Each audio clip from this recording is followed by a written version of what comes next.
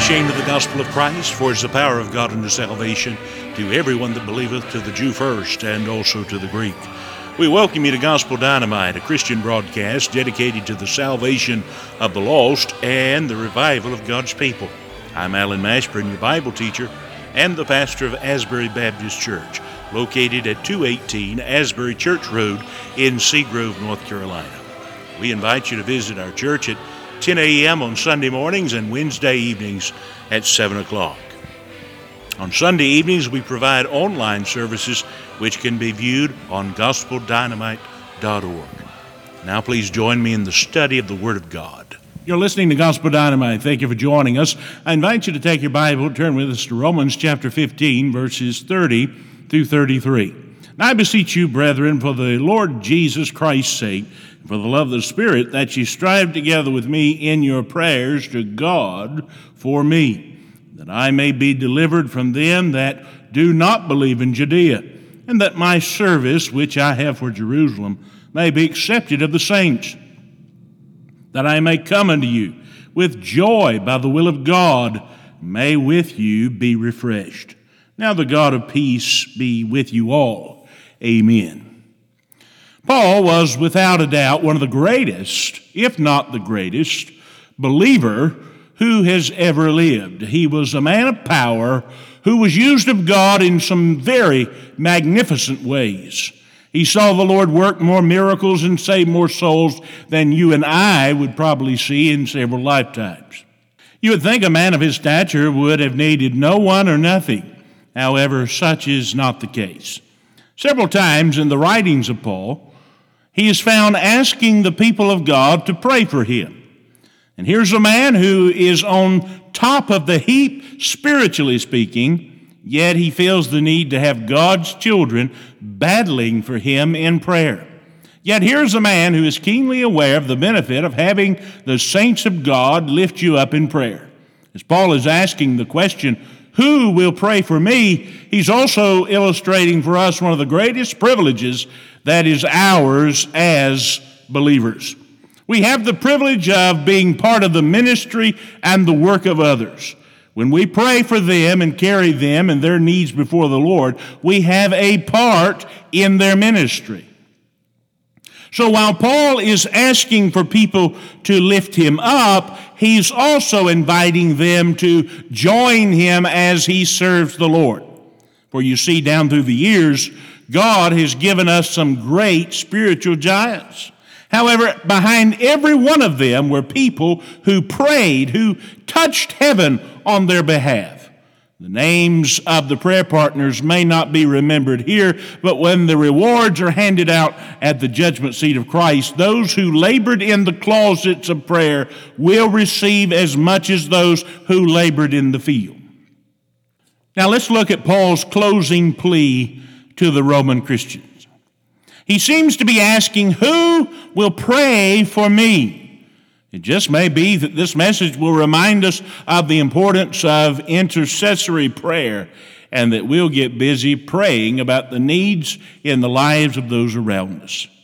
In verse 30, I'd call your attention to a call for diligence in prayer. Paul says that he beseeches them to join with him in praying for his work. That's a very strong word. It's the same word used in Romans 12 and verse 1. And there Paul called them to present their bodies to the Lord, and here they're called on to join him in a ministry of prayer. The word beseech comes from a word that means to call to one's side or to draft into service. It gives the impression of an SOS. Paul is saying, I need your help. I'm drafting you to come alongside of me and help me pray about some things. And like a halfback in the Super Bowl, he may be fast, but he doesn't have some folks blocking for him. He'll be on the ground in short order. So those in spiritual ministry need others out in front of them blocking for them. Paul tells them that he isn't being selfish. He's not asking selfishly about needing their prayers. He wants them to know that he is asking because he wants Jesus to receive all the glory. For Paul's request isn't for himself, but for the glory of God. Friends, this should be the overriding theme of every prayer we pray. Can we really pray that prayer in faith, knowing that it's for the glory of God? If not, then we need not pray that prayer at all. There are times when people will ask us to pray about some matter or this or that, and they already know how they want it to turn out. Well, often we don't have the liberty to pray the way they want us to pray. Many times I have to pray, Lord, if it's your will, do this or that. Or, Lord, if it will glorify you, do this or that. We have to be careful how we pray. Notice also that Paul says, for Jesus' sake and for the love of the Spirit. When we're saved and the Spirit of God indwells us, one of the first things he does is he gives us a love for the people of God. Romans chapter 5 and verse 5. And this love of God in us is one of the major reasons why we pray one for another. If I love you, I will be concerned about what affects you. And I want to help you pray about it. So prayer should be birthed out of a desire to glorify God and out of love for God's people. Lastly, Paul calls upon these Christians to strive with him in prayer. The word carries the idea of entering into a fight with someone else. It's the same word from which we get our English word agony. It's the same word used of Jesus when he prayed in Gethsemane. It pictures prayer as literally wrestling. Brother, that's just what it is. I don't care what you name in the Christian life, it's easier than praying. Why? Because the devil and the forces of evil will fight your attempts at a consistent prayer life more than anything else you do. The devil fears a Christian who prays effectual prayers. James 5 and verse 16. Paul isn't referring to this casual approach to the throne of grace that we engage in most of the time. No, he's talking about people who will come boldly before the Lord and who labor to hold on God. Where are those who will abide faithful through the night? Where are the saints that will lay their heads on the doorsteps of heaven, grasp the horns of his altar by faith, and lay siege to God's throne until he answers? That was the kind of prayer warriors Paul was seeking, and those are the kind we must have in our churches today. Prayer is our opportunity to enter into spiritual warfare with Satan. Prayer is our opportunity to stand tall in the power of God and fight battles against enemies that we cannot see. It is our opportunity to win battles that we cannot fight with our hands. It is in the closet of prayer that power descends upon the preacher. It is the prayer of a mother that protects the son in the war thousands of miles away. It's the prayer of the local church that meets the needs of the missionaries in the foreign field. And may we never neglect or downplay the enormous potential of prayer. That's why we pray on Wednesday evenings. That's why we pray on Sundays. That's why we pray to the God of heaven. God grant us those who will pay the price in prevailing prayer so that the work of God may prosper in the land. Secondly, I would call to your attention verses 31 and 32, a call for detail in prayer. Paul was not asking for some generalized prayers that would avail nothing. He takes the time to tell these believers exactly what he wants them to pray for. By the way, prayer ought to be specific. We ought to not be afraid to name our request to the Lord. If we don't, how will we know when they're actually answered? Notice there are 3 specific areas where Paul asked for prayer. Paul asked that his walk might be protected.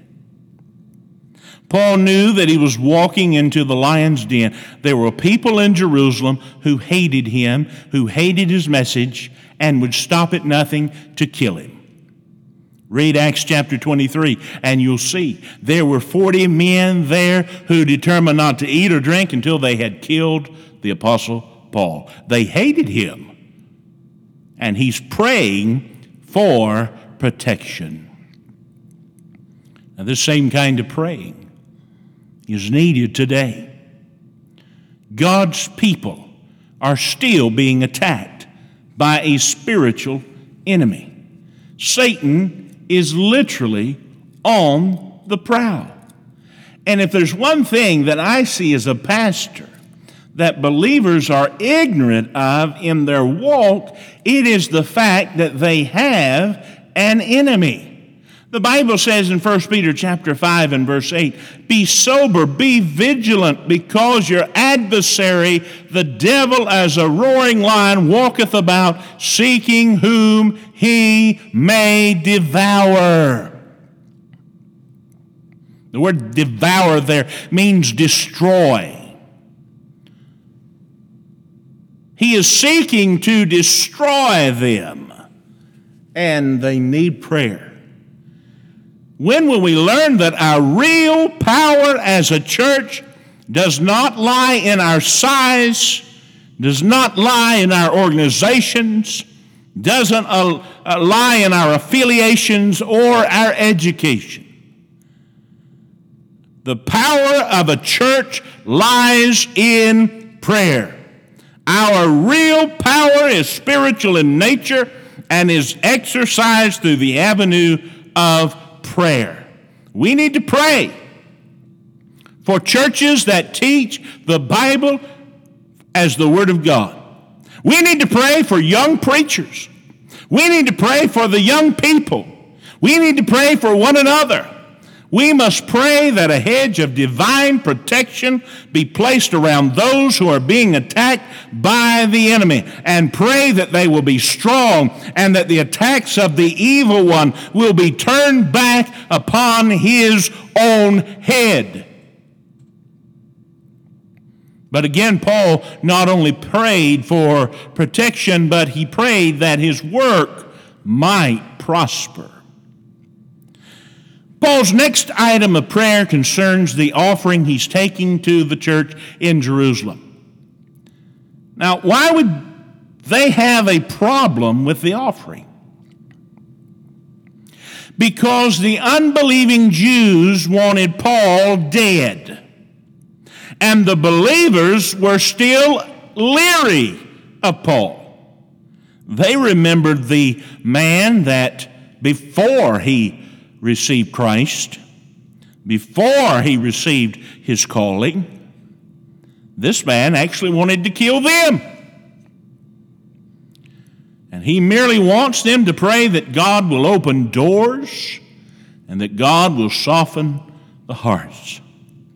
This is the same kind of praying we must have in our churches and our ministries today. Pray when preachers preach. Pray when the teachers teach. Pray when the singers sing. Pray when the witnesses witness. Pray that God will prepare hearts and touch lives, and it's a glorious thing to see the Lord move and prosper his work when it's undergirded by the prayers of his people. So prayer that works might prosper. People must pray prayers.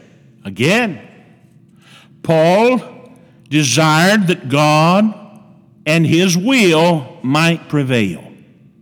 Paul wants to come to Rome if it's in the will of God, and he wants to meet these saints if it is the will of God. He wants to rejoice with them if it's the will of God. So Paul asked them to pray that God's will might be done in all of these things. Now, here's where Paul speaks of joy. Paul speaks of refreshment. These things exist where the will of God is being carried out. Above all, Paul wants the will of God to be accomplished. Why? Because there's no sweeter place on earth than to be in the will of God. When I'm in the will of God, I have joy. When I'm out of His will, there is a loss of joy and I'm miserable.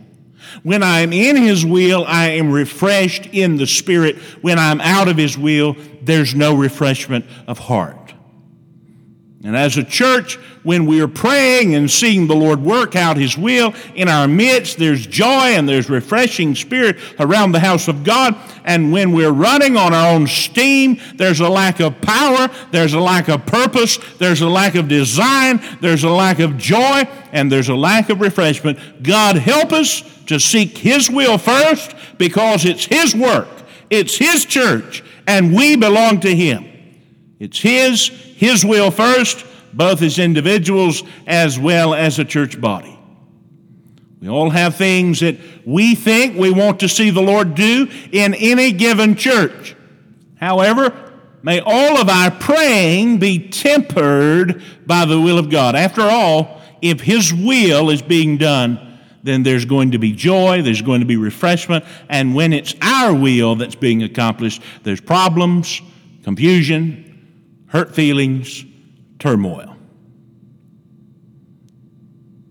Now in verse 33, Paul goes on and he gives us a call for delight in prayer. This final verse is a glimpse inside Paul's heart.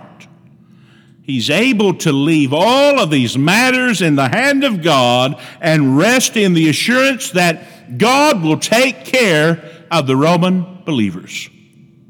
The final verse is something of a prayer. It is breathed by the apostle on behalf of the local church, and it teaches us about some valuable components that need to be included in our own prayer lives. This isn't Paul crying out in despair. It isn't him throwing up his arms in defeat. No. He's telling these people, I've committed these matters to God. I am at rest. Now you do the same thing, and you rest too. Rest in what? Rest in the peace of God. Paul is on his way to Jerusalem. He does not know what will happen to him when he gets there. For all he knows, he might be killed or badly wounded. But he's able to rest in the arms of God. He's able to roll his whole need over into the strong arms of God and trust Him to take care of all of it. He's also able to take these Roman Christians in the midst of their persecution, and he's able to tell them, God will take care of you. Now, this is a lesson for you and I. As we labor in prayer before the Lord, when we prayed about a matter in faith and have committed it to the will of God, then we can have peace in our hearts that He'll take care of it for us as well.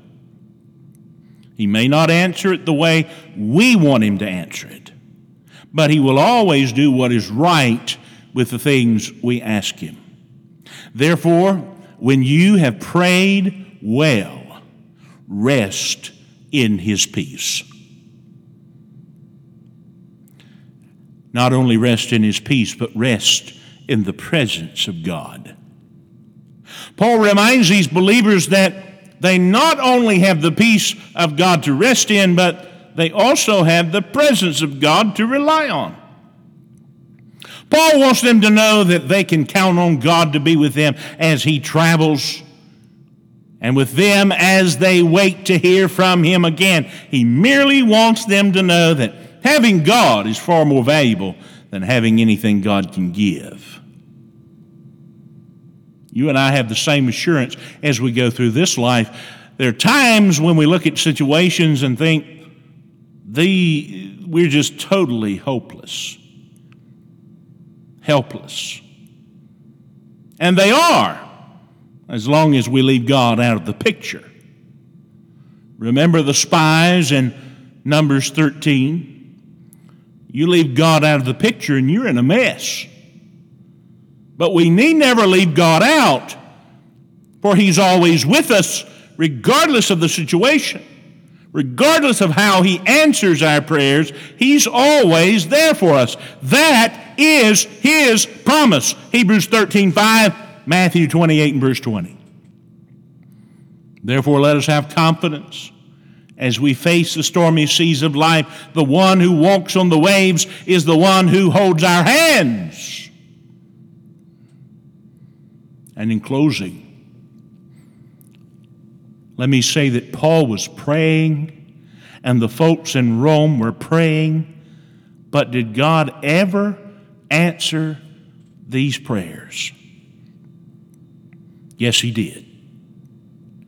And to find out that, I encourage you to read Acts chapters 21 through 23. He was protected just like he prayed. He was well received in the church in Jerusalem, just as he prayed. God had answered his prayers. In fact, the Bible says in Acts chapter 21 and verse 17, and when we were come to Jerusalem, the brethren received us gladly. And he was able to rejoice with the Roman Christians in the Lord's time, in God's time. It's amazing how things work out when we let God handle it all. Acts chapter 28 and verse 15 says, and from thence, when the brethren heard of us, they came to meet us as far as Ephi, Forum, and the three taverns, whom when Paul saw, he thanked God and took courage. Yes, God heard these prayers from Paul, and he heard the prayers from the church, and they were answered. Now listen, when you pray, don't you dare be discouraged. Don't be discouraged if the answer doesn't come along as quickly as you would like for it to do. But when you have prayed in faith, believing, always remember that God answers every prayer you pray. Sometimes He says yes, and we all love those. Sometimes He says no, we don't like those as much. Sometimes He says wait, and those are the hardest of all to receive. But it's still a blessing to know that all prayers are answered. Therefore, believer, pray. Pray. Pray. Pray without ceasing.